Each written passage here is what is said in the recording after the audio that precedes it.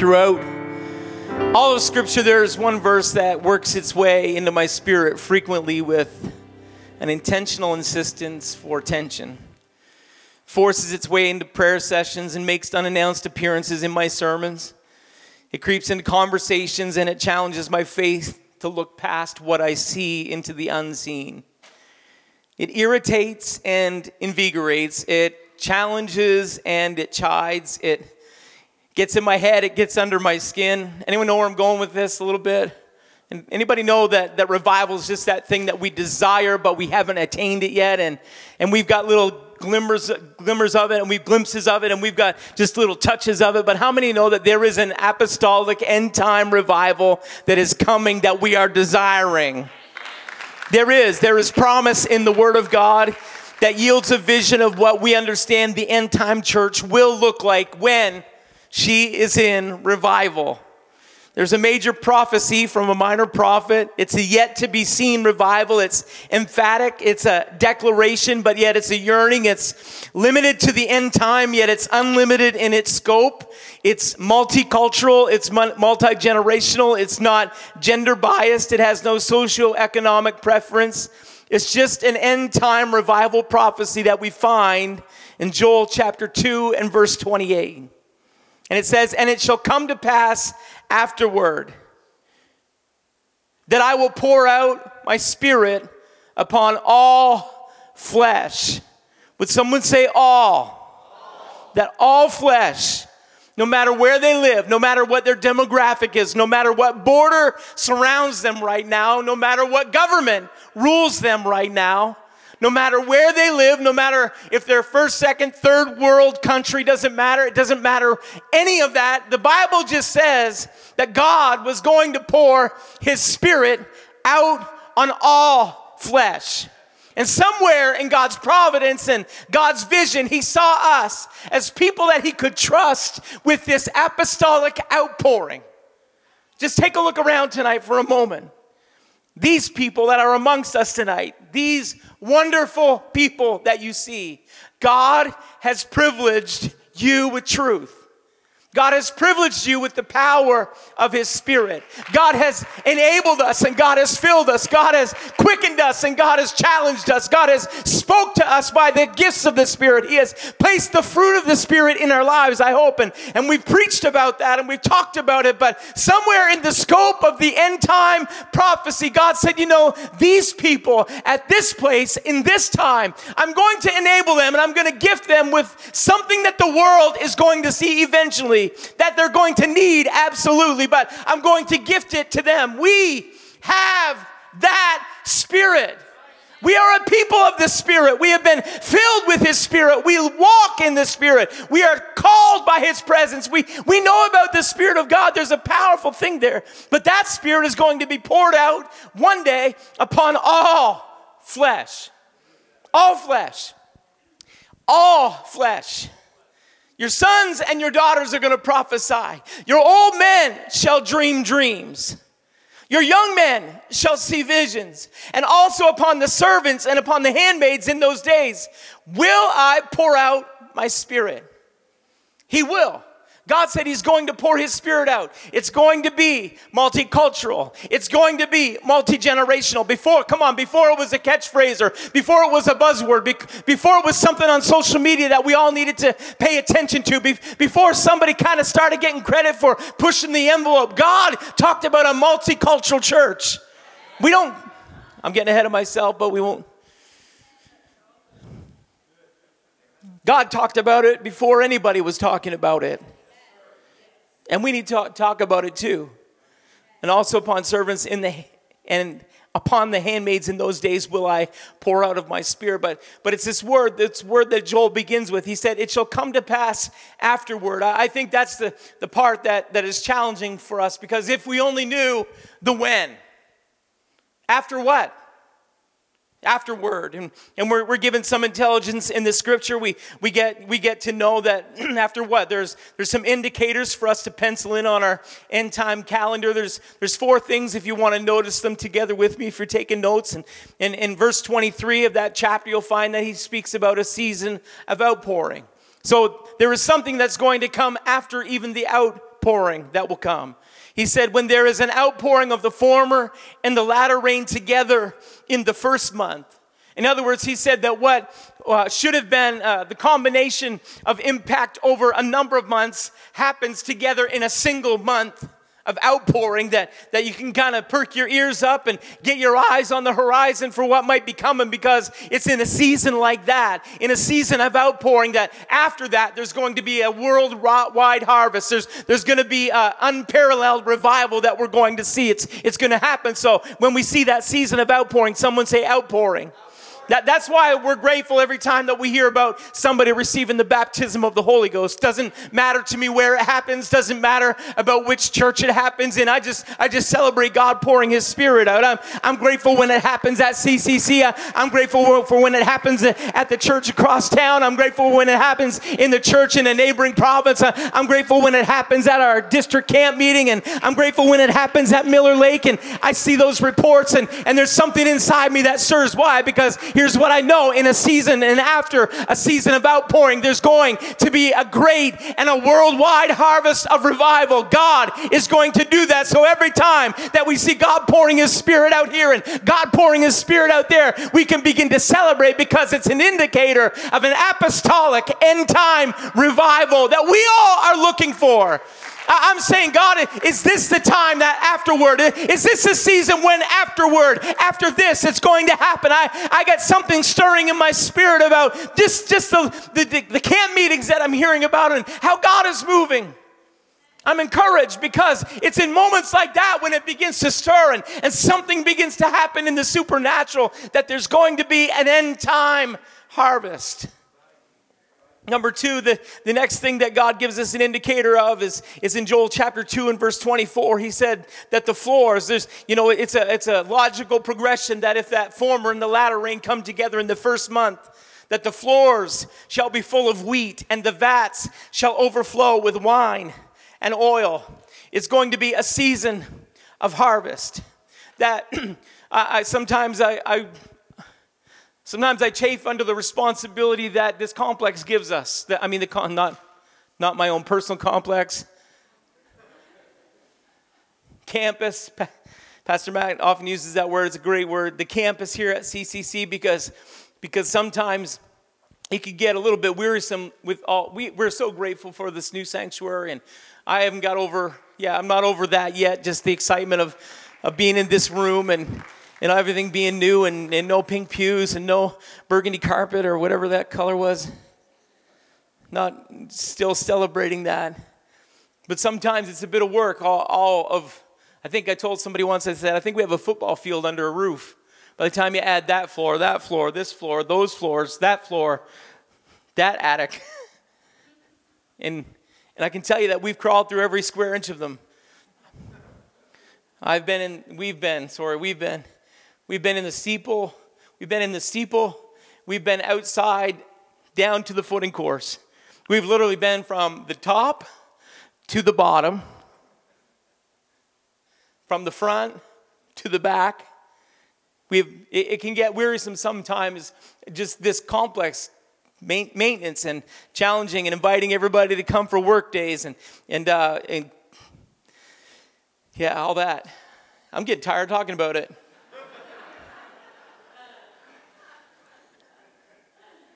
And now's a great time that if the Holy Ghost just prompted you to volunteer, you're welcome. I mean, you're welcome to volunteer, and you're welcome because I'm assuming you're saying thank you. You're welcome. But sometimes that responsibility can seem a little, but here's what I do know. I don't think it's by accident that we're here with this. Because revival says we need a place. And I thank God we got a place. Because revival says the seats that are empty right now won't be. Revival says that the balcony that's in the dark right now, won't be. When revival comes, we're gonna see some great things happen. That revival, and sometimes we get looking at the natural and say, well, it's a lot to take care of. And then let's move past the building. Let's go to 40 acres, and we've got different people that have called. We have 2 different requests today about inquiries about the property, and sometimes we just say we're just gonna press pause on some of those ideas because we don't know yet what God has in store for CCC, and our belief and our desire is that it's not about our name, but I tell you what it is about. It's about a city that needs God, and we've got a place that we can bring the city to God in, and we've got a great location, and we've got a beautiful campus, and thank God for all that. But we don't believe it's just, happenstance. We don't believe it was just some accidental good move on Pastor Woodward's part to buy property. That's not what it's about. It's because God has a great plan in store, and we're just walking in the Holy Ghost, and we're being led by the Spirit, and we're believing that one day, very soon, these seats won't hold all the people that we need. On a midweek service, we're going to need this entire room to house the people that are coming, because God has an end-time revival in store. Every tribe, every nation, every kindred, every tongue going to come. So a season of harvest, that the floors shall be full. Someone say full of wheat, and the vats shall overflow with wine and oil.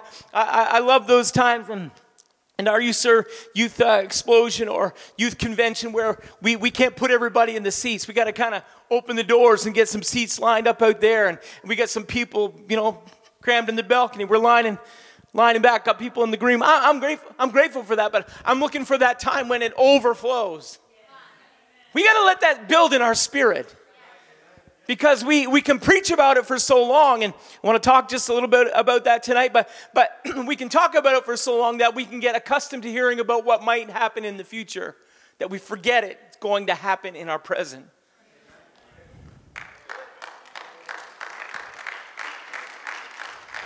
So Pastor Matt kind of stirred us up on Sunday night, and just to carry through with that lesson about revival, the season of outpouring, a season of harvest. Afterward, there's even a greater revival that's coming. And then verse 25, it says there's a season of restoration. And even in our staff meeting, we've been talking about opportunities and just reaching out to our community, but even people that have been here in the past 5 years, or people that are a part of the history, but maybe their present things just got sideways, or they just got off track. That I believe that God is going to do a work of restoration. Someone say restoration. And Joel 2:25 says, God said, I will restore to you. I feel the Holy Ghost right now.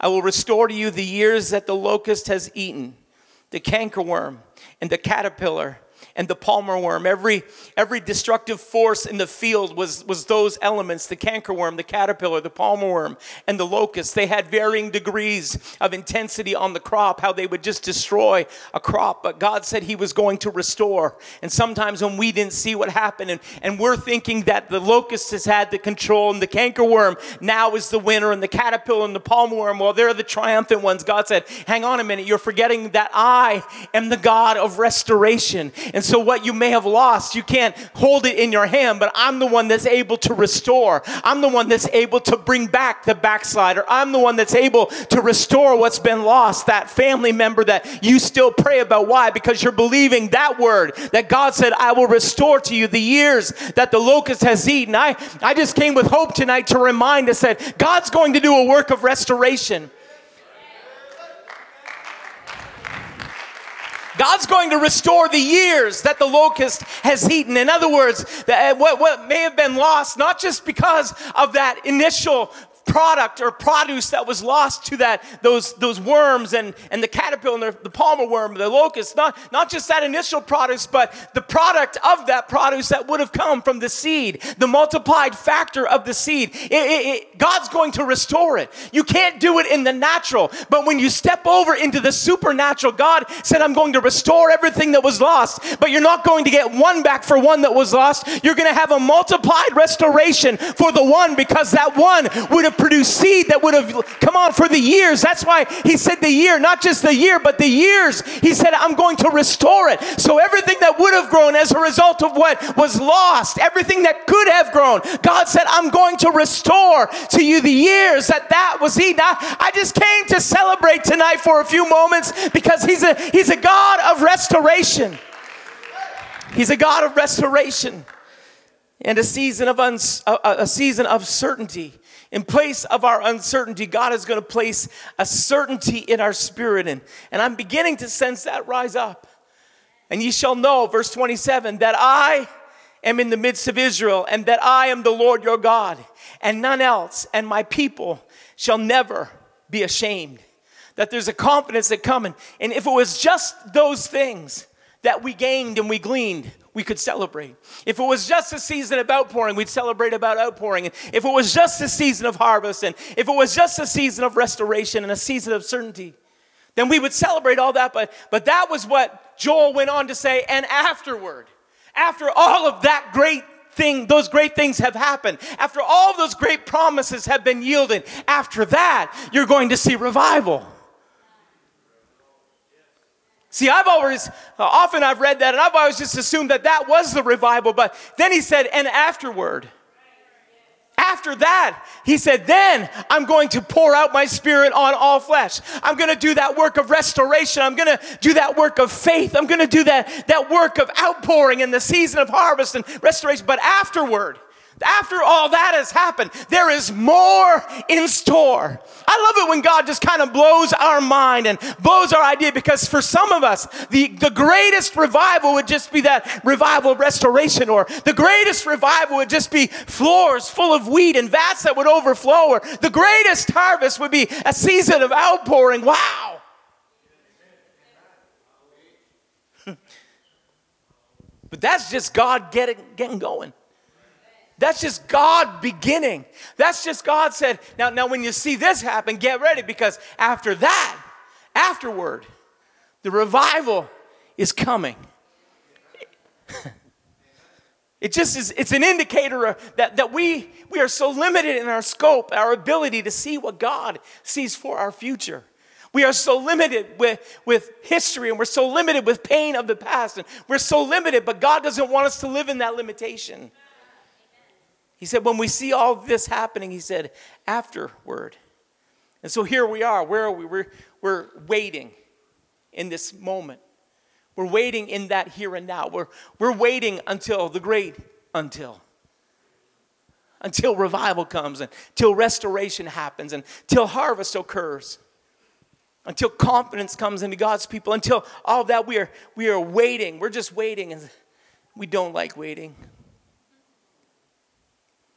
But there are some things in life that are just worth waiting for. It was that New Testament church, and I know I just preached a message on tarry until Pentecost, but it was that New Testament church in Acts 2 that waited until. Luke 24, verse 49, and behold, I send the promise of my Father upon you, but tarry ye in the city of Jerusalem until ye be endued with power from on high. It's important that we identify what we're waiting for. What we're waiting for, because we can get lost. We can get lost in the waiting room that God has us placed in. We can get off track in the waiting room, and we can end up feeling like, well, this waiting room is just where we're going to hang up our hat. I guess this is where it all comes down. And we end up living so limited because we're in the waiting room, but we forgot that we're waiting for something to come. We get so accustomed. Anybody know, can you tell me right now what your dentist's office waiting room looks like? I can. Or not yours. I can tell you what mine looks like. Thanks, Stephen. I can tell you how the chairs are laid out. I can tell you probably within a few inches of the perimeter, the foot perimeter, because I'll tell you why. I don't like waiting. And while I'm sitting there waiting, I'm thinking, there's a toothbrush on the wall. There's chairs around the perimeter, and I can't think of the color right now. That probably says something about me that somebody smart could figure out. Don't know. but I know what it looks like because sometimes when I have an appointment, I show up on the time of the appointment, I don't like to wait. So sometimes I'm trying to distract myself because I had an appointment. Apparently, someone didn't brush their teeth. Now, one cavity's turned into 10. And they're going to do them all while So while they're in there, I'm out there going. Because we don't like the waiting room. But if we're not, you know why we're frustrated with the waiting room? Because we know we're not supposed to be there very long. We know that it's just a quick see. But sometimes what happens is while we're waiting for God's promise, we end up feeling like this is where we're supposed to stay. We get comfortable. We bring our pillows into the waiting room. We get our blankets all out. We just kind of set up shop. This is home. I guess this is where we're supposed to live. We haven't received the promise yet. So can we just remind ourselves that there is a promise of revival coming? We may be in the waiting room, but it's temporary. It's just until God's ready to call us into that next place of revival. So don't get disturbed and don't get dismayed and don't think that this is the end all be all. This is the beginning. We're going to need everybody on deck. We're going to need everybody training and prepping and planning for what God's going to do. If we're really ready for revival, if we're just waiting, then you know what? Let's take advantage of the season while we're waiting. Let's do some learning because somebody's going to learn something from you. You're going to teach them doctrine. You're going to teach them truth. You're going to teach them about the love of Jesus. We're going to need help in the nursery, and we're going to need help in the Sunday school. So while I'm waiting, I might as well take advantage of the time and get ready to teach and get ready to preach and get ready to reach. While I'm waiting, it's important that we identify what we're waiting for, but it's also equally important that we identify that we're just waiting, because if we're not careful, we'll turn into wandering. That's what happened with Israel. She waited so long that her promise was right there and she wouldn't step into it. She got content waiting in the waiting room. The spies went in. They came back with grand reports about the land. They came back with the hope of what was there. 2 of them did anyway. But 10 came back and said, there's some giants there. Everyone said, you know what? I'm good. I'm good with the waiting room. I'll just hang out here. And then the waiting room turns into aimless wandering. You can go ahead and look it up. 40 years of wandering because they didn't realize that the wilderness was just supposed to be a quick wait before the promise was received. That's all it was supposed to be. It was supposed to just be a quick pause. It was supposed to just be let's just wait here for a few minutes. We're going to go in and check things out, and then we're going into the land of promise. Church, I don't want us to miss the revival that God has in this end time because we just kind of begin to wander. And the wilderness wandering go on in our spirit, and we get wilderness wandering mentality, and we get wilderness wandering, and yeah, God can prove himself in the wilderness, but God wanted to prove himself in the promised land to Israel. I'm just reminding us tonight that revival is waiting for us. So don't get too attached to the waiting room. Don't get too attached to that brand new seat that you're sitting in. Don't get too attached to the location that you sit in, because before long, if we really get into that promise that God has for us of revival, guess what's going to happen? We're going to be, someone may show up earlier than us for our seat. I mean, I'm glad. I like that y'all sit in the same seat right now. I kind of have an idea about who's here and who's not. I'm grateful for that, but get ready, because God is going to shuffle some things. Telling us everything we already know, but you know the waiting room. We know the waiting room. It still alarms me that Israel could come right to the border of the promise, that they could send spies and hear reports and then choose not to move in because they would rather wait. So yes, we're waiting, but we're not wandering. We're waiting with intention. There's a difference. We're waiting until the doors open up. I remember when Target came to Fredericton. Target department store. It was like a little bit of USA in Canada. And we were so excited as a family. Okay, some of us were so excited. And Kathy said, I would like to be the first customer through the doors at the new Target. And so we went up and we got in line. I don't know what time, how early we got there. I don't know. But we were first in line. And when those new doors, I know some of you are already in mourning because Target never lasted. But when those new doors opened onto that shiny floor, we didn't stand back in line and go, well, someone tell me what it's like in there. You have an idea about what I like. Would you go in and then come back and just tell me about what? No, we didn't. We paraded through and then told everybody. We were first through the doors of the new Target that now is closed. That couldn't make a go of it in Canada. But we didn't wait. When we knew what we were there for. We were there waiting for the doors to open. We were there waiting for everything that we had heard about to be released.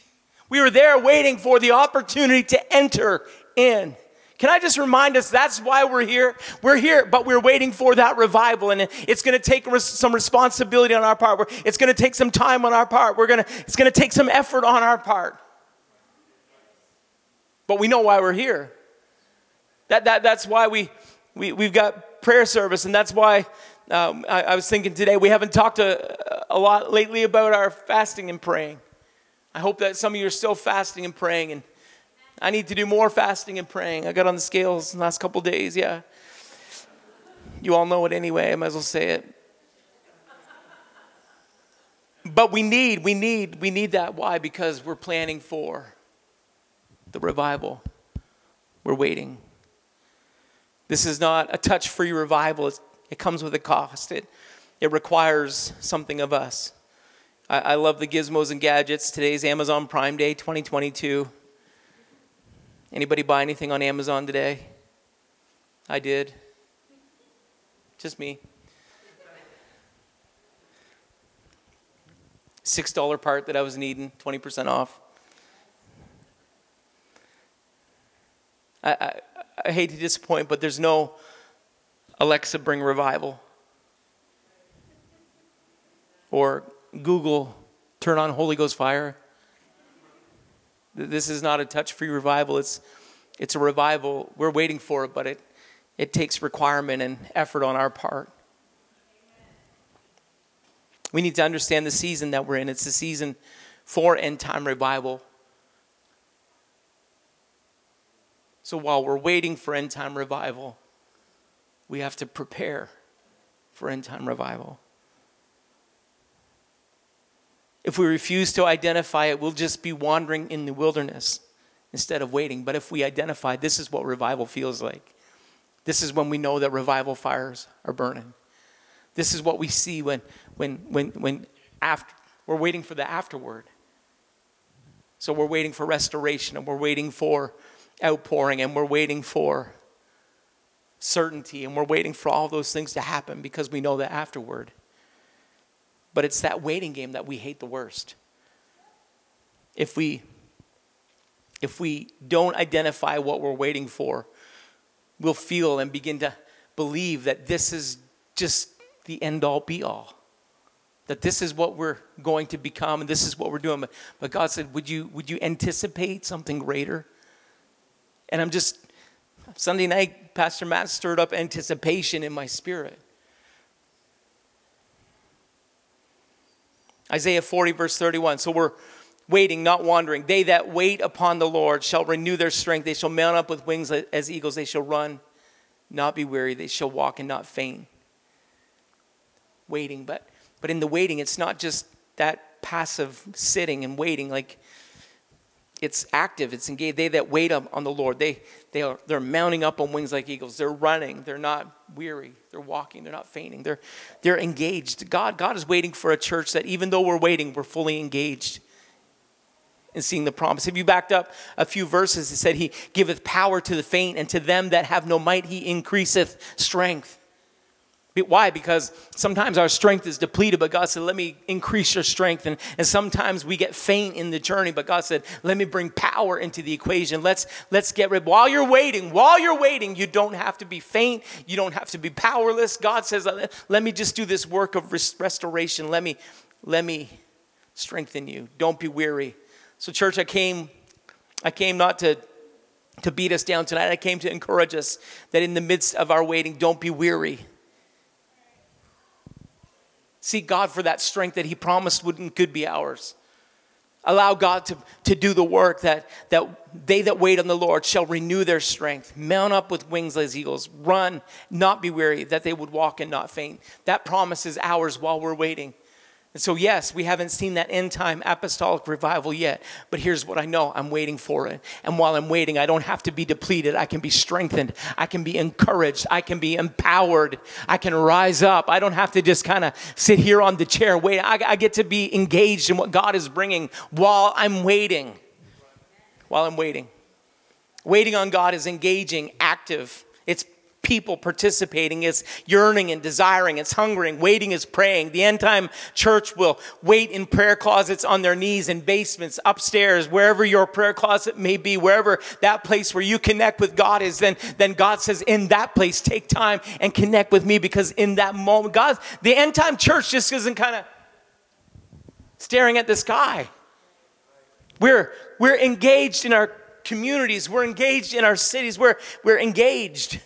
Because God is going to do a work, and God's calling us. The Bible, Acts 3:19 says, repent ye therefore and be converted, that your sins may be blotted out. What are we doing? We're preparing our hearts and we're preparing our lives. While we're waiting, then we're examining our lives. We're turning from sin. We're engaged in what God is going to do. We're planning for it.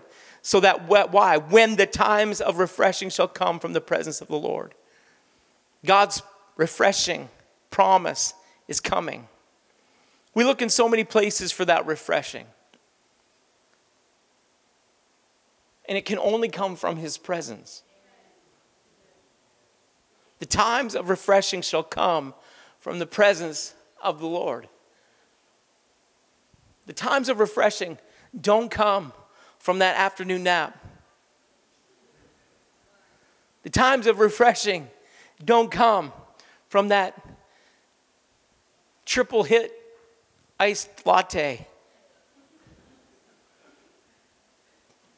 The times of refreshing don't come from Tim Hortons. The time of refreshing doesn't come. It doesn't, and I know we're talking about it's vacation season, so we all love to spend time with our family and step away and spend time with our family. But we need to know that refreshing, true refreshing, comes from the presence of God. So this is the most valuable place you can be when you need refreshing. We can come back to the music tonight. We seek for the temporary pleasure when God is calling us to conversion. And the absence of sin brings a refreshing in the spirit. All of that happens when we wait the right way and we don't wander. That we wait on God. Part 2, and we'll finish up this next week, but part 2 is connecting, not competing. I was speaking with Pastor Wilbur today about the wonderful spirit of camaraderie that he's been experiencing at some of the districts he's speaking at. And he said I could hear it in his voice. He's excited because of the connection that people are making, and districts that are pulling together and binding together and working together, and district superintendents that are at one another's conference. It's just so exciting to see and hear about that, because this end time revival happens in an environment where we connect and not compete. We're not in this to compete. Revival doesn't happen when we have a spirit of competition. When we all pull together. Joel 2 is about all those people from every generation, demographic, socioeconomic platforms, all the people from different cultures and races, and all those people coming together under one banner called revival. When we are connecting If I could just have your attention. I know Kathy's doing a beautiful job. When we are connecting and not competing, we rise on the tide of each other's competence. When we are connecting and not competing, we rise on the tide of each other's competence. You've got abilities that we don't have. You've got talents and skills and giftings and anointing that some of us don't have. But what happens when we join together? Aaron gets on one side and Hur on the other. And victory comes. Why? Because we work together.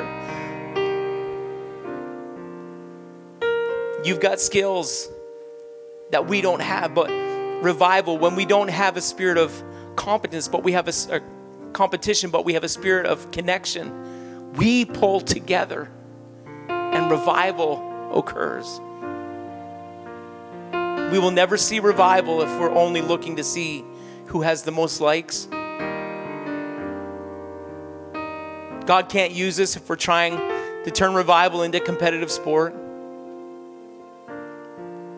Can't do it.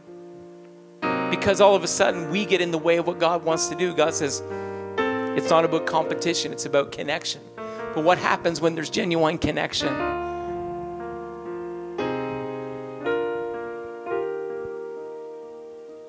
Then God uses each one of us in our own way. Like a train that carries unique cargo in each car. Disconnected, it's useless. But when we all pull together, we bring what's needed to the place of delivery. We're able to deliver what each of us has for our world that desperately needs it. That's what happens when God allows His church to come into a spirit of revival. When we acknowledge that God gets to choose who He chooses and we ban the competition, then God can work through individuals and their own abilities. And it's not just people on a platform, whether that's the singing team, or it's not just people in our sound tech booth that I can get a computer turned on back there. I didn't even have the passwords to log in. So I'm lost. I'm at the mercy of those great people at the back. Genuinely need them. Every one of them. But what would happen if we began to fight one another? And all of a sudden that if, the sound tech thought that maybe I was just going a little too long tonight.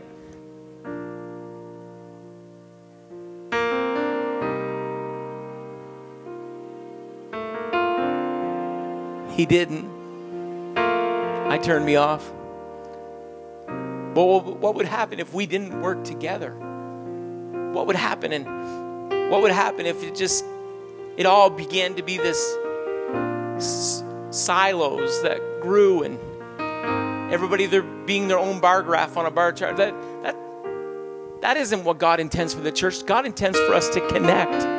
That there's a body of believers that link arm in arm and hand and heart to heart. And we connect. And God uses us. The power of connection. The spirit of competition will make you a jealous onlooker on the day of outpouring. Peter received the keys to the kingdom, and Peter received the revelation. Flesh and blood hath not revealed this to you. And we preached Acts 2, and if there had been reporters, they all would have been looking for, hey, where's Simon Peter? We want to talk to Simon Peter. We're going to get the best story if we can get a hold of Simon Peter. But don't forget, Simon Peter was also the guy that walked away in humility when the rooster crowed, and God allowed him to walk a very low path. But ultimately, here's the key, is that the church was the beneficiary of that apostolic revival because the disciples decided to work together. They waited and they worked together. They were connected. Ban the competition. Someone say connection.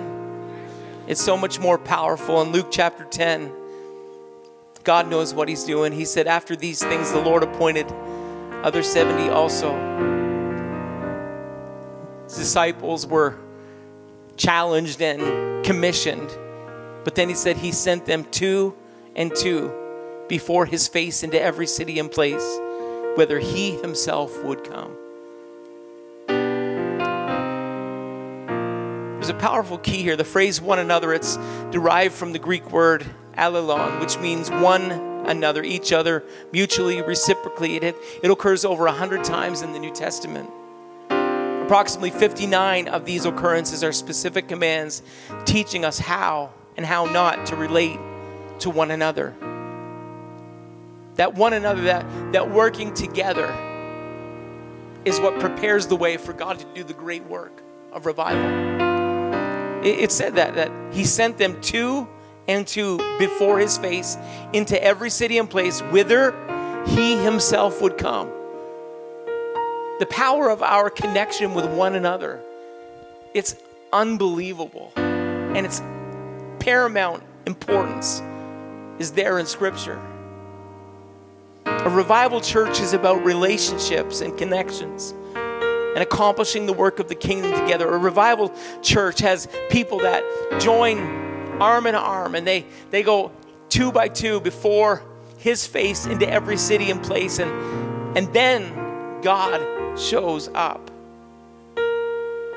2 by 2. Do you know how absent true, authentic, genuine relationship is in our world?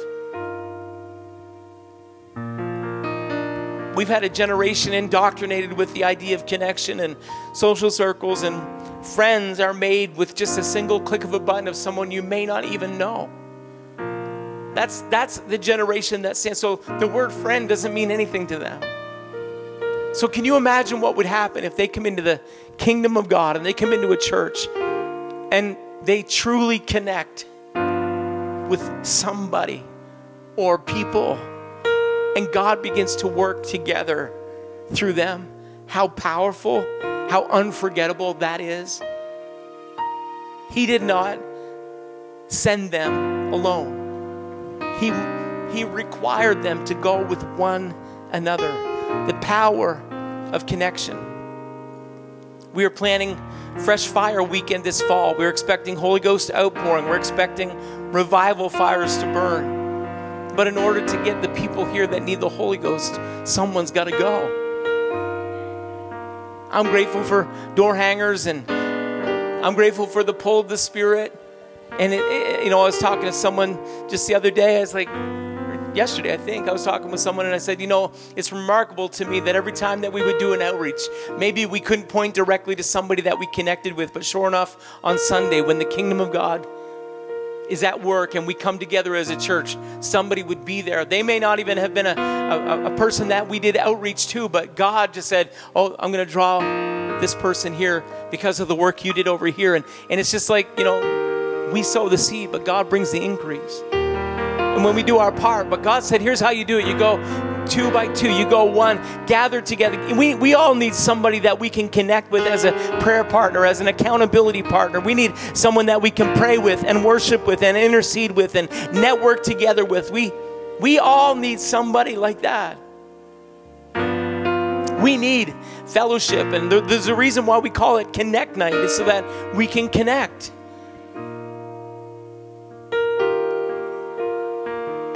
We need to start speaking the promises of God to one another. We need to start building one another up. We need to start living out some of those scriptures that God uses in the New Testament about one another. We need one another.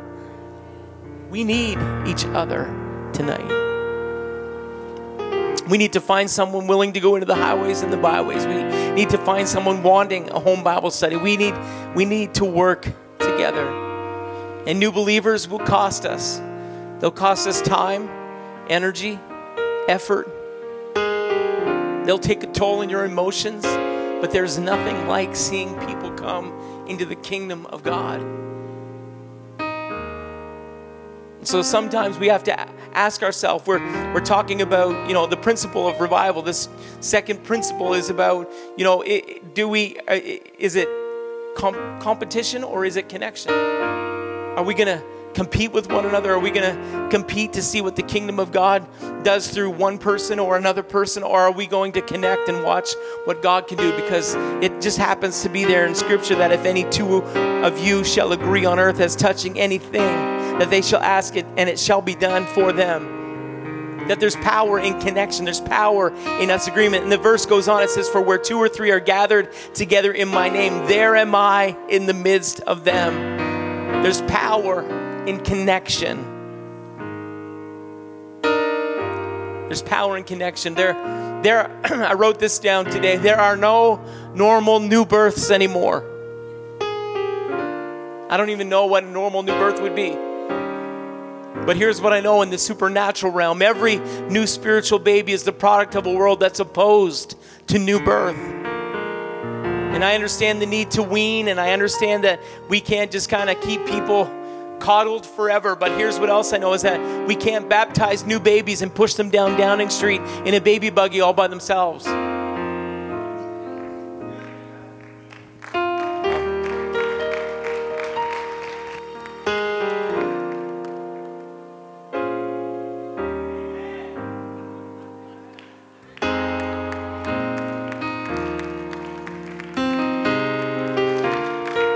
Amen. Can stand together with me. Lord, send a revival and let it start in me.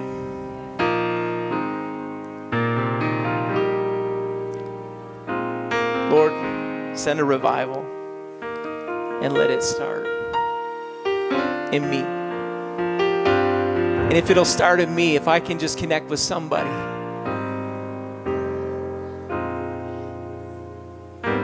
Lord, send a revival and let it start in me. Would you let that be your prayer? We're getting ready to close, but I wonder if you just pause and let everything that we've just talked about for the last few minutes to settle in your spirit. Come on, if our church really is their church, then we've got to make sure they know where we are. And if our church is their church, then we've got to be sure that someone is able to come and find a welcoming face and find someone that's connecting with them. We need people that are willing to connect. It's not a competition. It's connection. It's that opportunity that we have to be the kingdom of God, to love one another, to serve one another, to build one another up, to encourage one another. Father, I thank you tonight for your word. I thank you for the challenge. God, I believe this revival that Joel spoke about is going to be evident, obvious, and a part of our end time days. God, don't let us get lost in the waiting for it season. Don't let us get sidetracked. God, I pray that you would give us the ability to connect with one another and see your kingdom come. God, don't let us work independently. Don't let there be any Lone Ranger Christians. Don't let there be anybody just independent and isolated. I pray, God, that you would open our eyes to the someone on the sidelines. I pray that you would open our spirit to the somebody that has yet to connect. I pray, God, help us to open our circle of influence to include the brand new, the person that's the new on the block. God, I pray that you would open our hearts. God, lift us into that place of purpose that you have for us. God, help us to see that revival. But God, it doesn't happen independent of us. It happens through us. I give you praise tonight, God, that your anointing rests in this room. God, let those doors be more than a place that we come in to your presence. Let those doors be a place where we, God, commune with a world that needs you. I pray, God, let us be your voice, your hands, your feet, and your light in the midst of darkness, we ask. Would someone just pray in the Holy Ghost for a moment? If that little revival fire is burning in your spirit,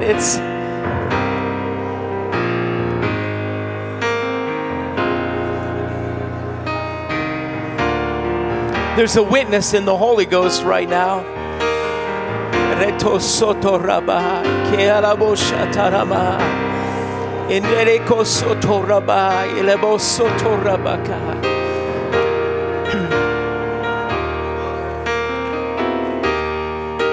God, help us to understand what we're waiting for. God, help us to see it. Give us a vision. God, give us a vision. God, give us a vision of what revival looks like, a vision, God, of how we're going to be involved, a vision, God. Give us that burden today, we pray.